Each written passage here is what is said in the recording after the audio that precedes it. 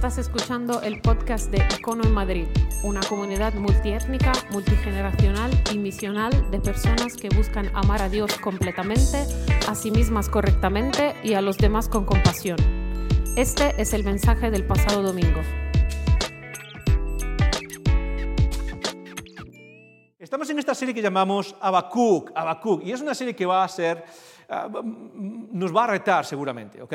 ¿Alguna vez, yo no sé si te ha pasado alguna vez has leído un libro, visto una película o quizás o en una conversación con alguien, pero sobre todo en libros, películas, revistas, y has visto una de esas perlas? Estás leyendo el libro y ves una frase, una idea, un concepto, un párrafo, que es una perla. Los grandes novelistas tienen esa capacidad, ¿verdad?, de darnos perlas de sabiduría. O estás viendo un artículo, yo no sé si os gusta, a mí me encanta Arturo Pérez Reverte, me encanta. Leo sus columnas, he leído sus libros del Capitán a la Triste, si no lo has leído, léelos, me encanta, El pintor de batallas. Y de vez en cuando es como que hay ahí perlas, es como, wow, hay algo que es como que te abre la realidad, es como que de repente te golpean esas perlas, ¿sí o no? Lo que vamos a hacer en esta serie es hablar, precisamente, es tratar sobre algunas de esas perlas.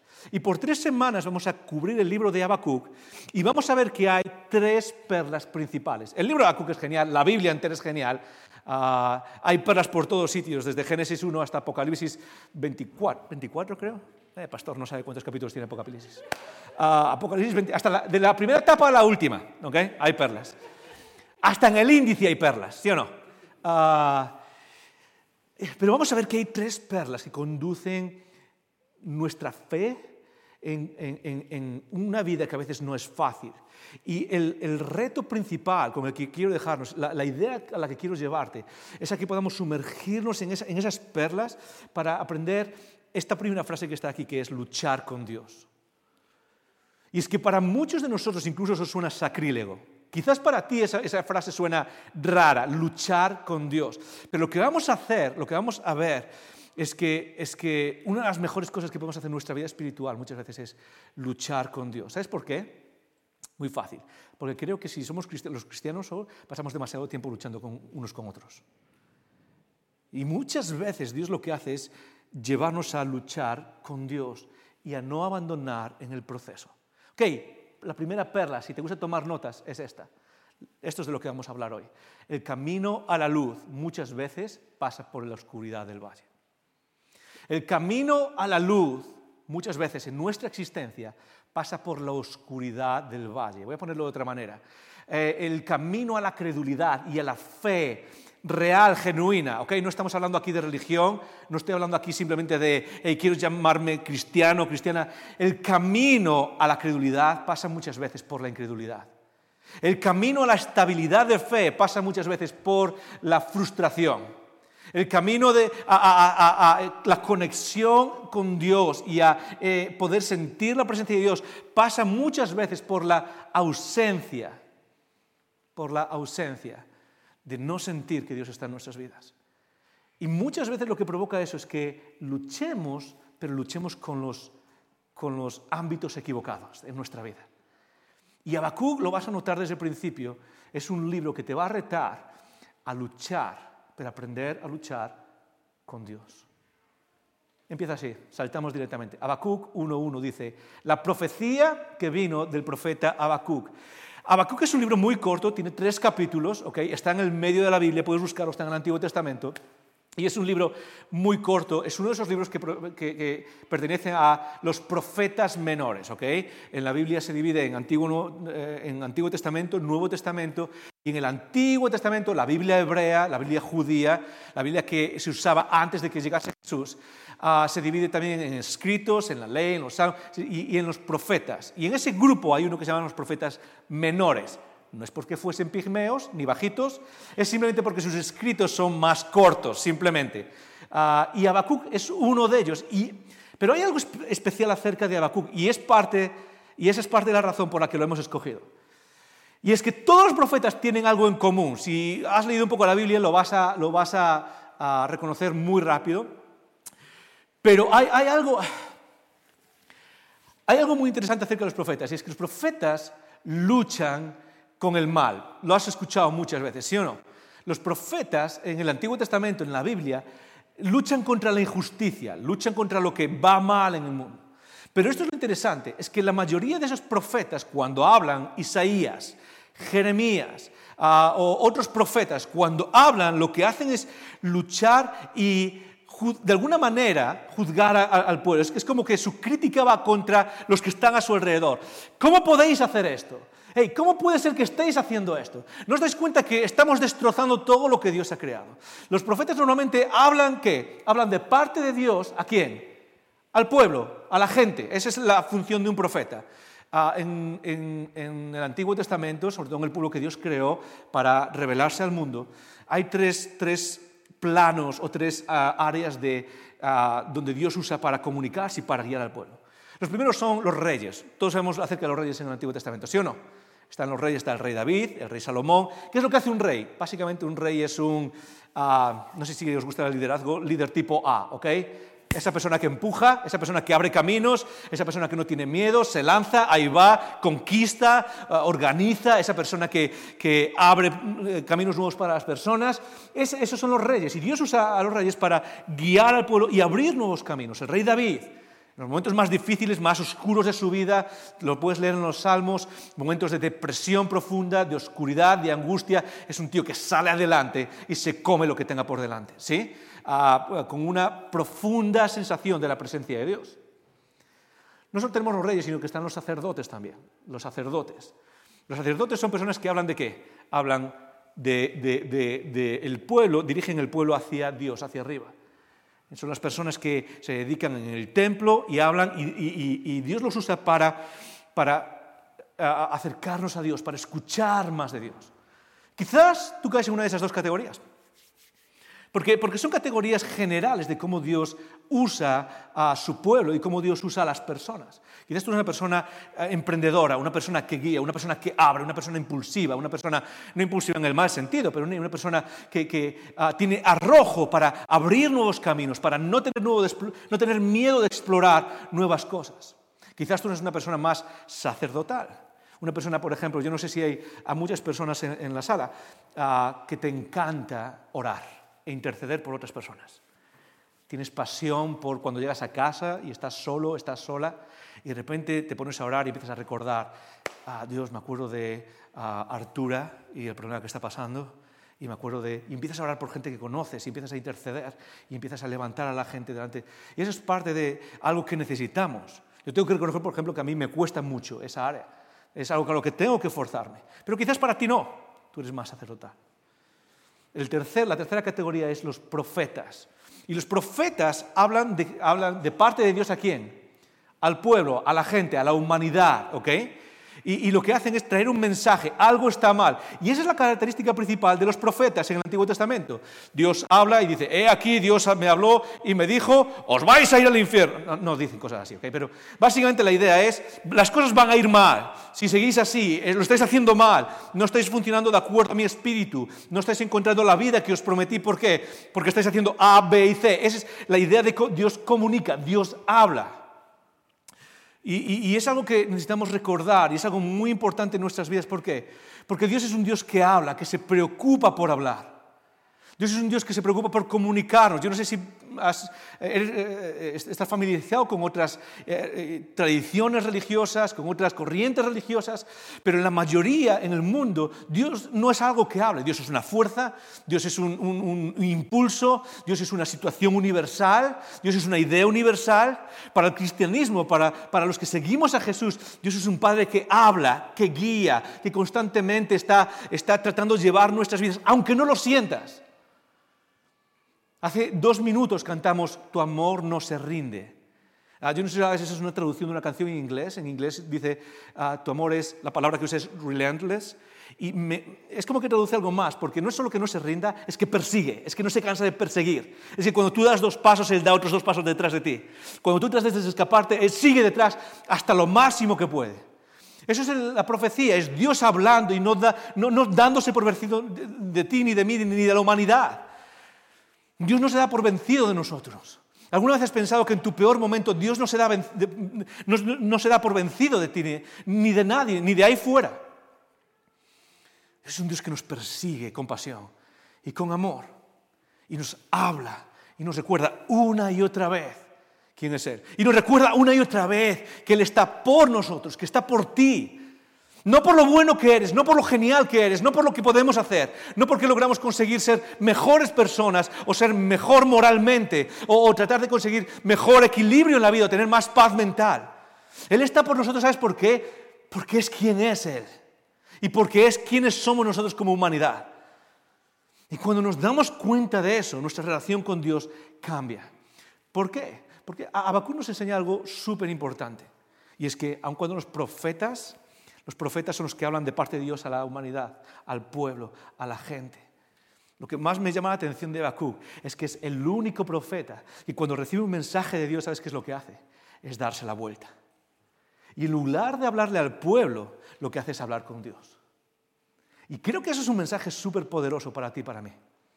Porque en medio de los problemas de nuestra vida, en medio de las injusticias, en medio de ver que las cosas no van como deberían ir, en medio de, he pasado 10 años planificando, esforzándome con una buena ética de trabajo y las cosas no salen como debían ser, en medio de economías destructivas y opresivas, en medio de ambientes de trabajo que en lugar de desarrollar a los seres humanos y en lugar de potenciar a los seres humanos, nos oprimen y nos hunden y provocan más bajas por depresión que progreso en la carrera. En medio de todo eso, muchas veces nuestra disposición es pelear los unos con los otros, luchar con el mundo, mirar al mundo y decir, ¿qué es lo que está mal? Ahí. Y Habacuc tiene algo que decir y es, párate un segundo. Porque muchas veces la lucha no es con el mundo. Tengo sorpresas para nosotros, ¿ok? Esta es una sorpresa muy sencilla. Es que ninguno de nosotros podemos cambiar el contexto en el que vivimos. Podemos hacer cosas, podemos salir y lo vamos a hacer. Pero nadie tiene el poder de cambiar la sociedad en la que vive de golpe. Y Habacuc es esa persona que se da la vuelta y dice, ok, Dios, tú me has dado algo, pero tengo que hablar contigo antes de hablar con la gente. Tengo que decirte algo. Y así empieza diciendo la profecía que vio el profeta Habacuc. La palabra profecía sé que suena raro, ¿okay? Lo acabo de explicar un poco. Sé que si no eres cristiano o cristiana te suena un poco a película y a Nostradamus y a toda esta idea de predecir el futuro. En la Biblia no tiene nada que ver con eso, o no, tiene poco que ver con eso. Tiene que ver más con mensajes de lucha contra la injusticia social. Tiene que ver más con ver lo que nadie está viendo en lo que es aparente. ¿Tiene sentido lo que acabo de decir? No sé si tiene sentido lo que acabo de decir. La profecía en el Antiguo Testamento tiene que ver con ver lo que todo el mundo está viendo y ver aquello que nadie está viendo. Eso es lo que tiene que ver la profecía. Y la palabra aquí literalmente es muy interesante porque Dios nos habla, como decía antes. Dios se comunica. Y se comunica de diferentes maneras. Una forma de comunicarse es una forma general. En teología, en los estudios de lo que creemos los cristianos, se llama revelación general. Dilo conmigo, 1, 2, 3, revelación general. ¿Okay? Es una palabra un poco rara, pero la idea de la revelación general es que Dios habla en el universo entero. Dios habla cuando prestamos atención. Dios hace profecía cuando Él habla de sí mismo en su creación, en el diseño de este universo. Cuando Dios habla en lo que vemos, quizás para ti es algo más estético, ¿ok? Tú vas a la playa, ves un atardecer, ves los colores y de repente estás viendo algo de Dios. Estás viendo la belleza de la naturaleza. Estás viendo cómo Dios habla a través de la belleza. Para otros es quizás distinto. Esta semana estaba leyendo un libro muy finito, pero está muy bien, que se llama 7 breves lecciones sobre física cuántica. Un libro, si no te gusta o si no... es un libro muy general, no hace falta tener nociones para leerlo. Nuestro universo es maravilloso. Es increíble. Es algo fascinante cuando desde la época seguramente te suena Isaac Newton, luego pasan los años, Einstein, Planck y todos los demás físicos y estudian el universo. Y es como, wow. Yo no sé si lo sabías alguna vez, pero tú sabes que hasta que Einstein vino en el primer cuarto del siglo XX, del siglo pasado, nadie creía que el universo tuviese un principio, nadie. Y cuando Einstein en una ecuación elegantísima y preciosa demuestra que el universo tiene un principio, hasta a él mismo le costaba entenderlo. A veces me gustaría pedir, si yo tuviese un deseo, ¿sabes cuál le pediría a Dios? Le diría, déjame viajar a su oficina cuando él vio eso, y le digo, eso está en Génesis 1. Vivimos en un universo precioso, donde Dios habla, donde los átomos se conectan y van y vienen, donde las galaxias dan vueltas, donde hay una perfecta armonía en medio de un caos increíble. 14 billones de años. 14 billones de años de expansión y fuerzas. Y crean este lugar que llamamos planeta Tierra, donde tú y yo vivimos. Y cada vez que veo eso digo, ¿sabes qué? Por lo menos a mí es lo que me pasa. ¿Sabes qué es lo que digo? ¡Wow! Dios, esto es increíble. Esto es increíble. 4 letras. 4 letras. Es lo que tiene tu ADN. 4 letras. 4 letras que se combinan en 64 palabras de 3 letras, que se traducen en 20 aminoácidos, que hacen lo que eres tú. Y de repente, ¡bum!, aquí estás, sentado, sentada, con pelo marrón, ojos azules, orejas pequeñas, alto, bajo. Hay belleza, Dios nos habla en la naturaleza. Dios comunica, Dios nos habla y nos dice, estoy aquí, estoy aquí. Y en medio de todo eso es la revelación general. Pero luego, por otro lado, tenemos la revelación específica o especial, que es cuando Dios habla algo específico para un momento específico. Y normalmente eso lo prueba con ciertas obras en su vida, ¿okay? En la vida de las personas. Y eso es lo que está pasando aquí. La profecía es esa revelación específica que Dios hace muchas veces en la Biblia. En todos estos libros tenemos lo que llamamos revelación específica. Dios habla y cuenta cosas específicas para momentos específicos que luego se aplican al resto de la humanidad. Revelación específica, hay muchas formas distintas de verlo. Puede ser, por ejemplo, literalmente, yo nunca lo he experimentado, pero en la historia hay personas que escuchan a Dios decirles algo. Ves y habla con esta persona. He leído historias. Ves y haz esto. Tienes que dejar de hacer esto. Y escuchan a Dios de alguna manera. O quizás es por sueños. A mí jamás me ha pasado. Yo jamás he tenido un sueño que crea que ha sido una revelación de Dios. Pero quizás hay personas que pueden soñar y entender que Dios los está guiando. Otra, que es la que está pasando aquí, es la palabra profecía de Habacuc 1:1 significa, y es algo que me encanta. Es algo que me encanta. Significa literalmente la carga. La carga. Algo que no te deja. Algo que está dentro de ti y es algo está pasando aquí y no puedo. Es como ver algo y no poder soltarlo. Es una carga que lleva dentro. Y muchas veces Dios nos habla a través de esas cargas. Es como, por ejemplo, ver que algo no está bien en tu familia. Algo no está bien en tu familia, pasan 2 años. Algo no está bien en tu familia, pasan 5 años. Algo no está bien en tu familia y sientes que no puedes. Y algo y no te deja. Y puede ser que Dios esté hablando en tu vida a través para que puedas decir algo. Para que tengas, entre comillas lo voy a poner, una profecía. Es hablar. Es descubrir algo que quizás los demás no están viendo. Familia, esto es disfuncional, tenemos que parar esto. ¿Es disfuncional? ¿Qué quieres decir que es disfuncional? No, esto es disfuncional, esta familia no está funcionando bien. Hay problemas relacionales y necesitamos hacerlo. Ok, hay una carga. O quizás es una carga hacia afuera. Algunos de vosotros, y como iglesia lo tenemos, es una carga por servir a la ciudad, por servir al mundo y por servir para ser agentes de justicia que transforman las estructuras sociales que muchas veces oprimen a las personas para que no puedan desarrollar todo su potencial.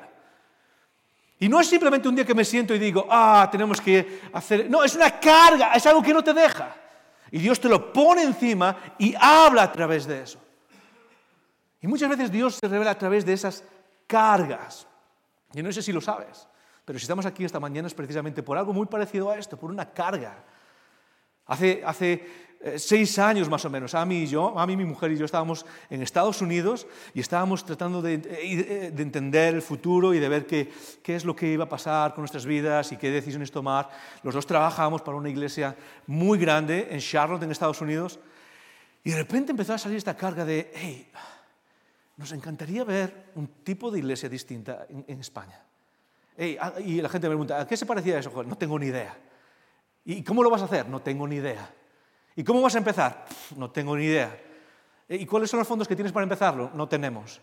Tengo 2 chicles de menta en el bolsillo de atrás y lo justo para un billete de avión para volver a España. No tengo ni idea. Pero algo empezó a nacer, una carga que se mueve y que no te deja. Una carga que hace que veas algo y que de alguna manera puedas decir, Dios está hablando. Esto no es simplemente mi estómago, no es que he comido nada malo ayer. Es Dios está diciendo algo. No puedo librarme de esto. La profecía que vino al profeta Habacuc. Y Habacuc habla en un ambiente de injusticia. Y de repente Habacuc se da la vuelta y tiene 2 preguntas para Dios. Antes de decirle nada a nadie, tiene 2 preguntas. 2 preguntas que son tus preguntas y mis preguntas, porque creo que nos las hemos hecho en la mayoría de las veces. Son estas. ¿Hasta cuándo? ¿Alguien se ha hecho esta pregunta alguna vez? ¿Hasta cuándo? No hace falta que leas más. ¿Hasta cuándo? ¿Hasta cuándo, Jehová, clamaré y no oirás? ¿Alguna vez has orado en tu vida? ¿Has hablado con Dios? ¿Has tratado de hasta cuándo? ¿Hasta cuándo? Estoy viendo esto, tengo esta carga encima, estoy viendo lo que pasa ahí fuera. ¿Hasta cuándo? ¿Hasta cuándo? ¿Hasta cuándo? Y ¿sabes qué? No escucha absolutamente nada. Dios, por favor, por lo menos dime que me calle, pero dime algo. Y daré voces a ti a causa de ¿qué? De la violencia y no os salvarás. Primera pregunta, ¿hasta cuándo? Quizás muchos de nosotros estamos pasando por momentos difíciles y nuestra pregunta es ¿hasta cuándo? Si eres como yo un poco, esta es una de las preguntas más difíciles. ¿Por qué? Muchas veces estoy pasando por momentos difíciles, emocionales, internos, de injusticia o de cosas que pasan a mi alrededor. Y muchas veces lo que pienso es simplemente esto. Dios, si tú me dices que esto va a durar 2 años, yo aguanto 2 años. Si tú me dices que esto va a pasar dentro de 5 años, yo voy contigo. Pero no tengo ni idea de qué está pasando aquí, ni hasta cuándo estás haciendo esto. Y me encanta que Habacuc como profeta tiene un mensaje para la gente, pero antes es, Dios, ¿hasta cuándo? ¿Hasta cuándo voy a luchar con esto? La segunda pregunta que tiene en el versículo 3 dice, ¿por qué? ¿Cuántos nos hemos hecho esta pregunta alguna vez? ¿Cuántos nos hemos hecho esta pregunta alguna vez? Dios, ¿por qué? Dios, ¿por qué? Dios, ¿por qué me pasa esto? Dios, me he cuidado toda mi vida y ahora de repente viene esta enfermedad. No tengo ni idea. Dios, trabajo más que nadie en mi empresa y soy la primera persona a la que están echando cuando llega la hora de hacer recortes. Dios, estoy viviendo contigo y Dios, ¿por qué? Y lo único que vemos es injusticia, inequalidad. Dios, estamos luchando por gente ahí fuera para que tenga una vida mejor y parece que las cosas no van mejor. ¿Por qué me haces, dice Habacuc, me haces ver la iniquidad? Y ahí es donde entra la profecía. ¿Por qué me haces ver lo que parece que nadie está viendo y sentirlo aquí dentro? ¿Por qué me haces ver la iniquidad y haces que vea molestia? ¿Por qué me haces ver todo esto a nuestro alrededor? Destrucción y violencia están delante de mí. Y pleito y contienda se levantan. Yo no sé tú, esto se escribió en el año 600 antes de Jesús. Se escribió más o menos hace 2600 años. Pero si alguien me dijese que esto se escribió ayer, me lo creería. ¿Por qué me haces ver esto?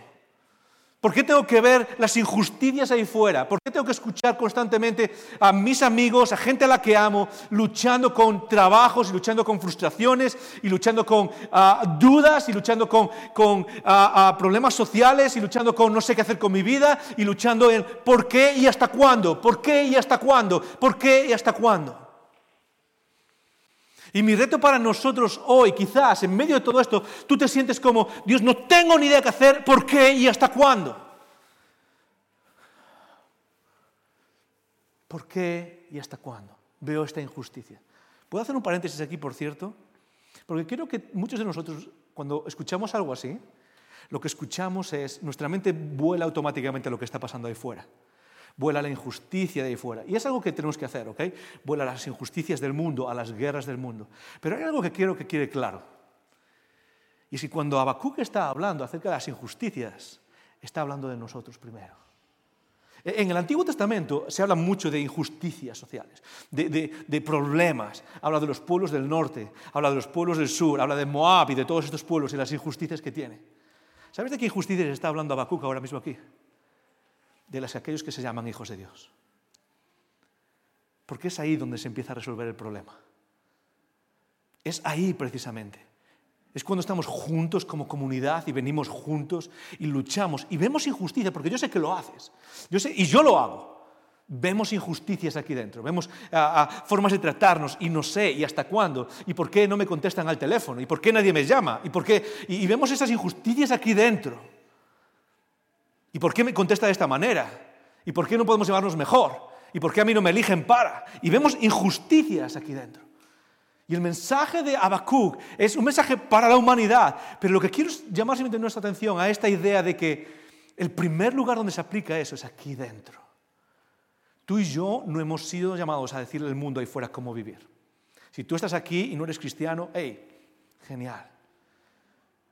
Pero Dios nos ha llamado a vivir de una manera en la que podemos manejar las injusticias aquí dentro, podemos vivir de una manera distinta y al mismo tiempo poder preguntarle a Dios y hablar con Dios. Y eso es lo que quiero llevarte. Es a que si algún día tienes esa carga de injusticia, esa carga de algo no está bien, esa carga de tanto aquí dentro como ahí fuera, de algo está mal, de no entiendo bien qué está pasando, lo que quiero que sepas es que lo primero que vemos en Habacuc es que tener dudas está bien. Sigue adelante, tener dudas está bien. Sigue adelante, la siguiente, por favor. Puedes ser cristiano y tener muchas preguntas. Juan, ¿está bien esto de preguntarle a Dios? ¿Está bien esto de cuestionar? ¿Está bien esto de...? No se supone que algunas personas llevamos 10, 20 años en nuestro camino siguiendo a Jesús y tenemos dudas, preguntas y seguimos preguntando a Dios ¿hasta cuándo y por qué? Y lo cierto es que puedes ser cristiano y tener muchas preguntas, pero no solo eso. Voy a ir un paso más allá, ¿ok? Si eres cristiano, deberías tener muchas preguntas. Si eres cristiano o cristiana, si tú te llamas seguidor o seguidora de Jesús, deberías tener preguntas. ¿Sabes por qué? Porque las preguntas son un símbolo de estar vivo y despierto a lo que los demás no ven. Cuando Dios nos despierta a una realidad distinta, lo primero que pasa no es paz interior. Lo primero que pasa en tu vida no es, todo está bien y voy a volar con los angelitos y voy a tumbarme en una nube. Cuando Dios nos despierta a su realidad y cuando da esa carga profética dentro de nosotros, lo que pasa normalmente, ¿sabes qué es? Es frustración. Y es duda, y es no tengo ni idea de qué está pasando, y Dios tú me estás llevando a esto, y llevo 10 años siguiéndote y no tengo ni idea qué hacer. Y lo más normal es que cuando uno se despierta, tiene preguntas. Eso me lo recuerda todos los días mis hijas. Las pequeñas 3 y 4 años tienen, ¿verdad? Sí. 3, 4, hoy duermo en el sofá, y 7, ¿ok? 3, 4 y 7. ¿Sabes cómo sé que están creciendo? Porque no paran de hacer preguntas. No paran, o sea, es pregunta tras pregunta. ¿Por qué el edificio tiene escalera? ¿Alguna vez te has preguntado, no sé si lo has notado alguna vez, algunas de las preguntas más difíciles que me han hecho son las más obvias? ¿Por qué nuestro edificio tiene escaleras? Porque alguien las hizo, quizá. O sea, hay preguntas que hacen, pero ¿qué significa que hacen preguntas? Que están vivas, que están despertándose a su existencia, que están despertándose a realidades que no conocían antes. Y eso crea frustración. Una de las cosas que más le tengo que responder a mi hija de 7 años, ¿sabes cuál es? Le doy la respuesta, hablamos de cosas, Dios, ¿por qué pasa A, B y C? Le doy la respuesta y lo último que le digo siempre, ¿qué es? Esto es difícil de entender, algún día lo entenderás. Esa frustración de algún día, hay algo que no puedo. Y si estás aquí y sigues a Jesús, lo que quiero es animarte a seguir luchando con eso. Porque ese es el camino a la fe sólida. El camino a la fe sólida no es un camino estoico donde tú y yo nos quedamos levitando en una espiritualidad, pseudo-espiritualidad falsa. Es una espiritualidad donde luchamos. David luchó con Dios. Lee la mitad de los salmos y vas a ver cómo está luchando con Dios constantemente. Lee a Job y te vas a dar cuenta cómo Job lucha con Dios constantemente. Jesús mismo, Padre, si puedo, por favor, quítame esto de delante. Tu fe y mi fe no crecen simplemente porque aceptemos algo, crecen porque podemos luchar. Y cuando vemos esas injusticias, cuando vemos lo que está pasando, nuestro primer lugar es, Dios, ¿qué es lo que está pasando? ¿Hasta cuándo? ¿Por qué? porque Dios quiere una relación con nosotros. Hay dos formas de responder a estas preguntas. Hay dos reacciones normales. La primera es esta, es negar la realidad.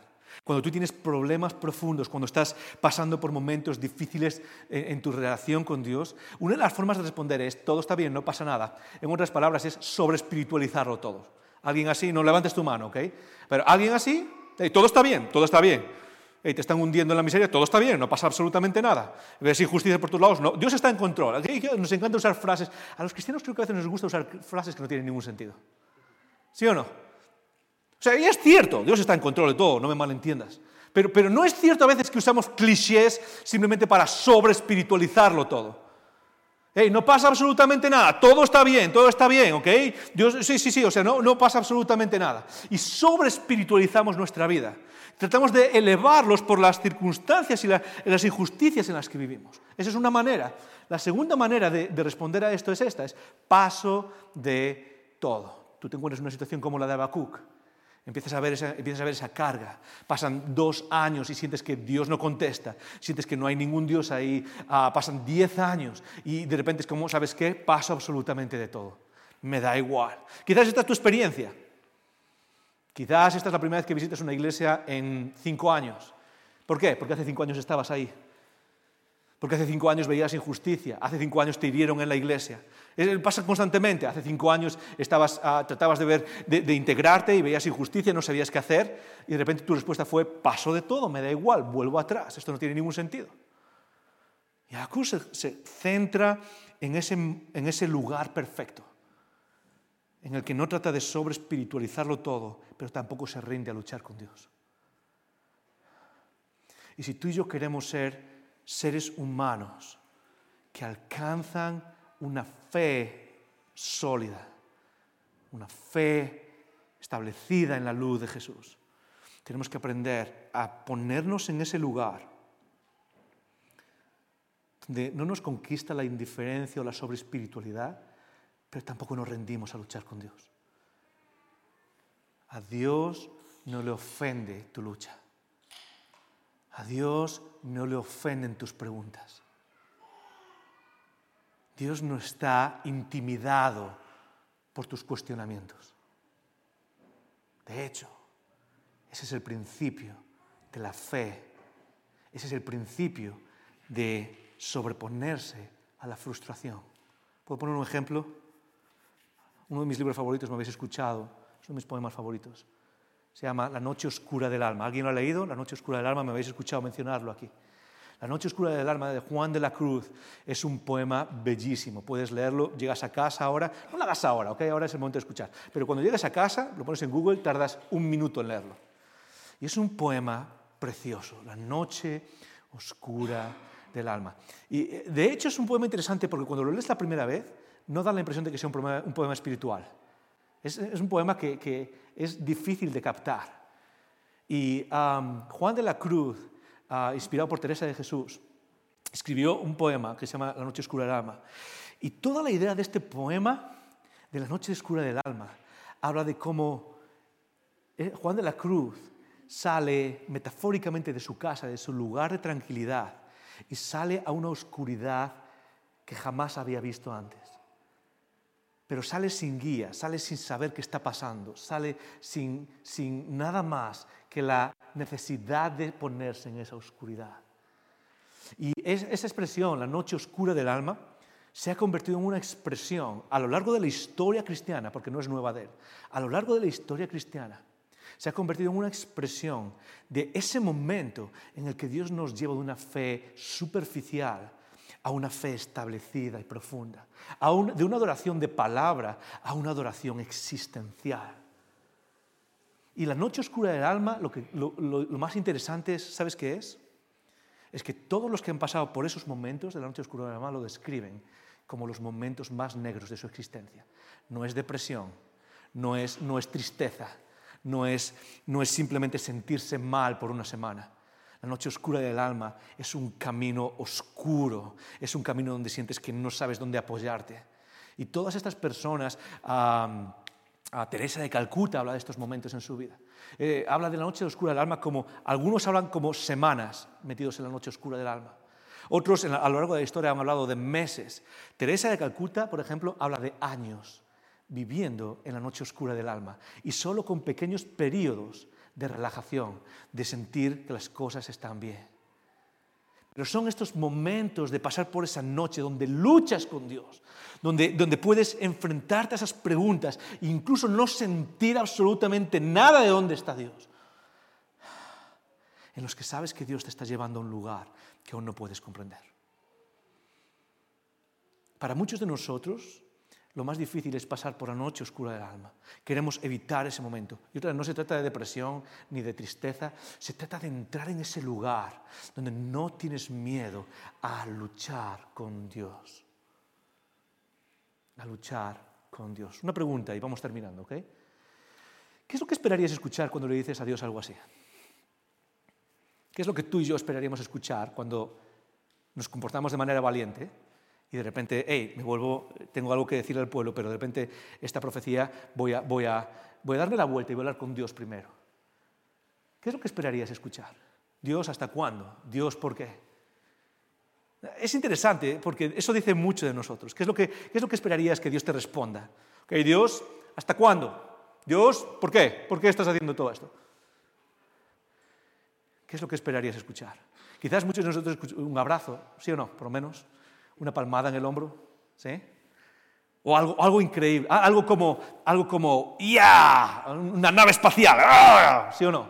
O algo como algo milagroso que va a hacer que las cosas se solucionen rápido, ¿sí?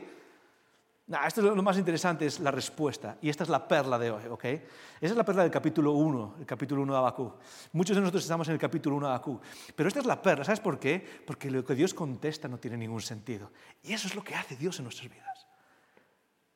Muchas veces cuando luchamos con Dios, las respuestas que sentimos, que percibimos, a veces tienen demasiado sentido. Y muchas veces esas respuestas que tienen demasiado sentido, ¿sabes qué? Son nuestras propias respuestas hablándonos. Somos nosotros hablándonos a nosotros mismos, tratando de responder las preguntas que les hemos hecho a Dios. Las respuestas que vienen de Dios muchas veces no tienen ningún sentido. Por eso cuando Dios responde, dice esto. Dice, mirad, y este es Dios, ¿ok? Mirad entre las naciones y ved. Ok, me paro ahí un segundo, no tienes que seguir leyendo. Mirad entre las naciones y ved. Eso es lo que hace Dios. Habacuc, echa un vistazo a ver de dónde crees que podía venir la solución a este problema. A tu noche oscura del alma, a tus preguntas. Echa un vistazo. ¿Sabes por qué? Porque seguramente tú vas a pensar que la solución viene de estos lugares buenos, de estos lugares sencillos, va a venir de esta manera, va a venir un ángel del cielo y nos va a salvar a todos. ¿Cuál es la solución? Y de repente dice, mirad entre las naciones, dice Dios, y ved y asombraos. Me encanta porque Dios está en el negocio de asombrarnos. Yo sé que para muchos de nosotros, sobre todo en el mundo postmoderno noratlántico en el que vivimos, somos personas extremadamente racionales y muy poco emotivas. Muy, muy poco emotivas. De hecho, una de las cosas que más me cuesta de nuestra sociedad, que creo que es más nociva para nuestra sociedad, es que tenemos una capacidad muy grande para racionalizar cosas, públicamente, pero una capacidad muy pequeña para expresar emociones públicamente, sobre todo lamentos, como es lo que está haciendo ahora Habacuc o como hace Jeremías. Tú vas a un sitio y tienes una conversación y tratas de racionalizarlo todo. Alguien te pregunta, ¿cómo estás? Pero jamás te pones, voy a llorar. No vienes aquí por la mañana y dices, voy a llorar, todo está mal. No tenemos una forma pública de expresar lamento, de expresar preocupación, de expresar dudas, de expresar cuestiones de nuestra vida. Mirad entre las naciones y ¿qué? Asombraos. Dios está en el negocio de asombrarnos. Dios está en el negocio de torcer nuestras expectativas para que entendamos de una vez por todas quién es Él. Y de repente sigue diciendo, porque haré algo en vuestros días que aun cuando se os contare, no lo creeréis. ¿Puedes leerlo conmigo esas tres últimas palabras, 1, 2 y 3? No lo creeréis. Venga, una vez más, en alto y fuerte. No lo creeréis. Eso me recuerda a la fe, ¿sí o no? Dios va a mandar a Jesús y va a morir. No lo voy a creer. Es como que Dios está empeñado en hacer cosas en nuestra humanidad que cuesta creer. Haré algo. Habacuc, sé que estás pasando por la noche más oscura del alma. Sé que estás pasando por años donde no entiendes qué está pasando. Sé que las injusticias ahí fuera o las injusticias aquí en la iglesia te parecen abrumadoras. Sé que quizás a lo mejor estás aquí y no quieres ser parte, quieres salir de aquí ahora mismo y no volver a esto que se llama iglesia. ¿Por qué? Porque aquí hay más injusticias que ahí fuera, hay más hipócritas que ahí fuera. Por cierto, es cierto, ¿ok? Quizás somos más aquí dentro, pero no estamos aquí dentro porque seamos perfectos. Estamos aquí dentro porque confiamos en Jesús. Pero la respuesta de Dios es, voy a hacer algo que te asombra. Voy a hacer algo. Tranquilo, voy a hacer algo. Pero no puedo contártelo porque aunque te lo contase, no lo vas a creer. ¿Qué es lo que hace Dios? Muy fácil. Porque mira que yo levanto a los caldeos. Dilo conmigo, caldeos, 1, 2 y 3.